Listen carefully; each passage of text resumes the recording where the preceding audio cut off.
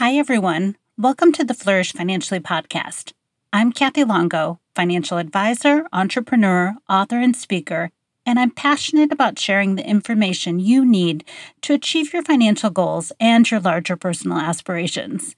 For this episode, I went back into the archives to share one of my favorite past episodes. I hope you'll listen, share it with a friend, and find empowerment and motivation to create a life where you can flourish.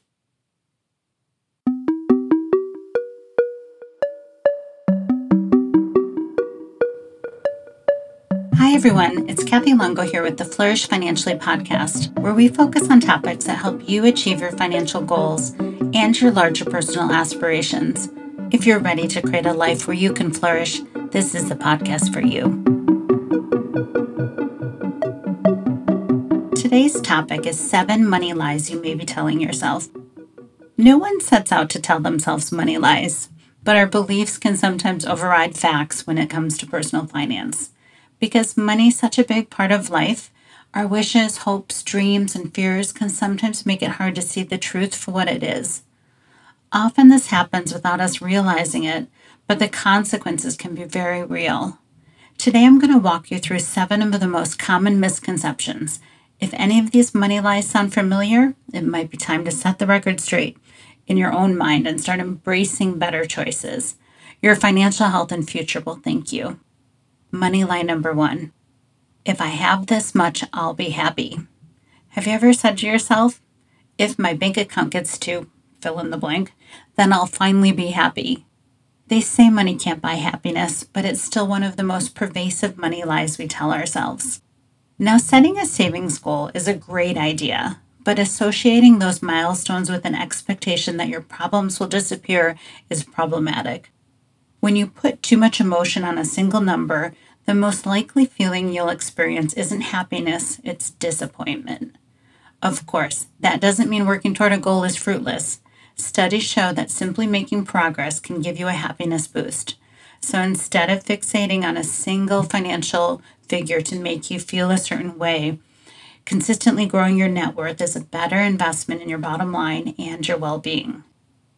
Money lie number 2. Even if I can't afford it, I deserve it.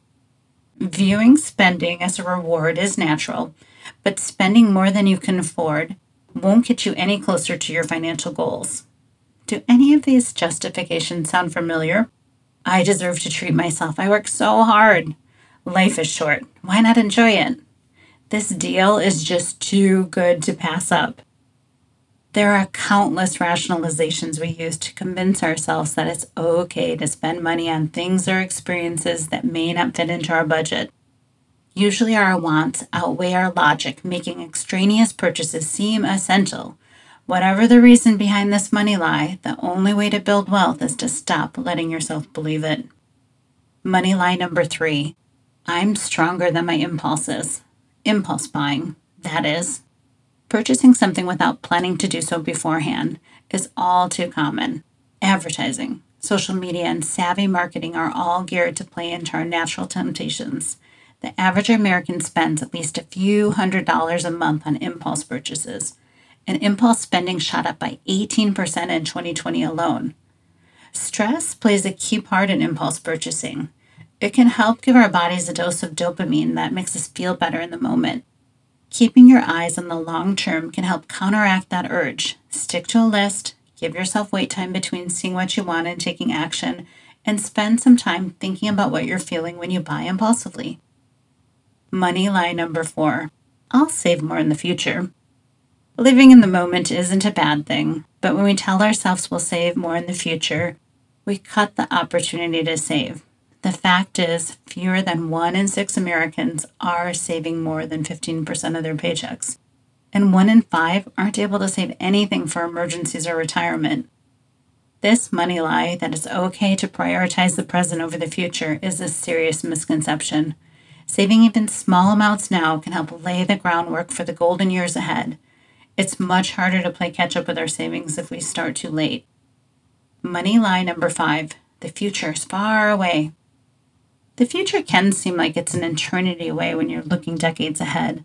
However, putting off financial planning for a future date is procrastination, plain and simple.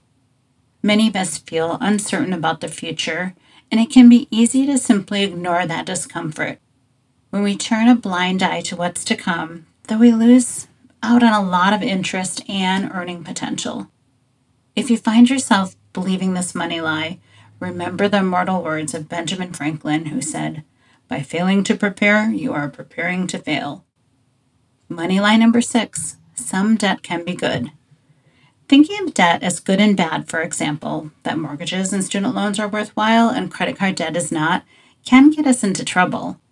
This money lie sets us up for a false dynamic that can trick us into taking on more than we should. Yes, some debts are better investments than others. The fact is, though, all debt comes with a cost, and it's important to understand how every loan has an effect on both our today and our tomorrow. Instead of putting your focus on the moral implications of good or bad debt, try to concentrate on the total cost of interest over time. Ask yourself, does this loan really help me achieve my financial goals? Money lie number 7, wanting more will get me nowhere. It's true that greed isn't good, but wanting more for yourself, your loved ones, and your future can be a positive motivating force. When we believe we shouldn't want more than we have, we are essentially tricking ourselves into thinking it's okay to settle for less. That mindset makes it hard to improve your financial situation and behaviors. As long as wanting more doesn't become an overwhelming impulse, it can make it easier to do the work necessary to take your finances to the next level. Are your financial beliefs overshadowing the facts?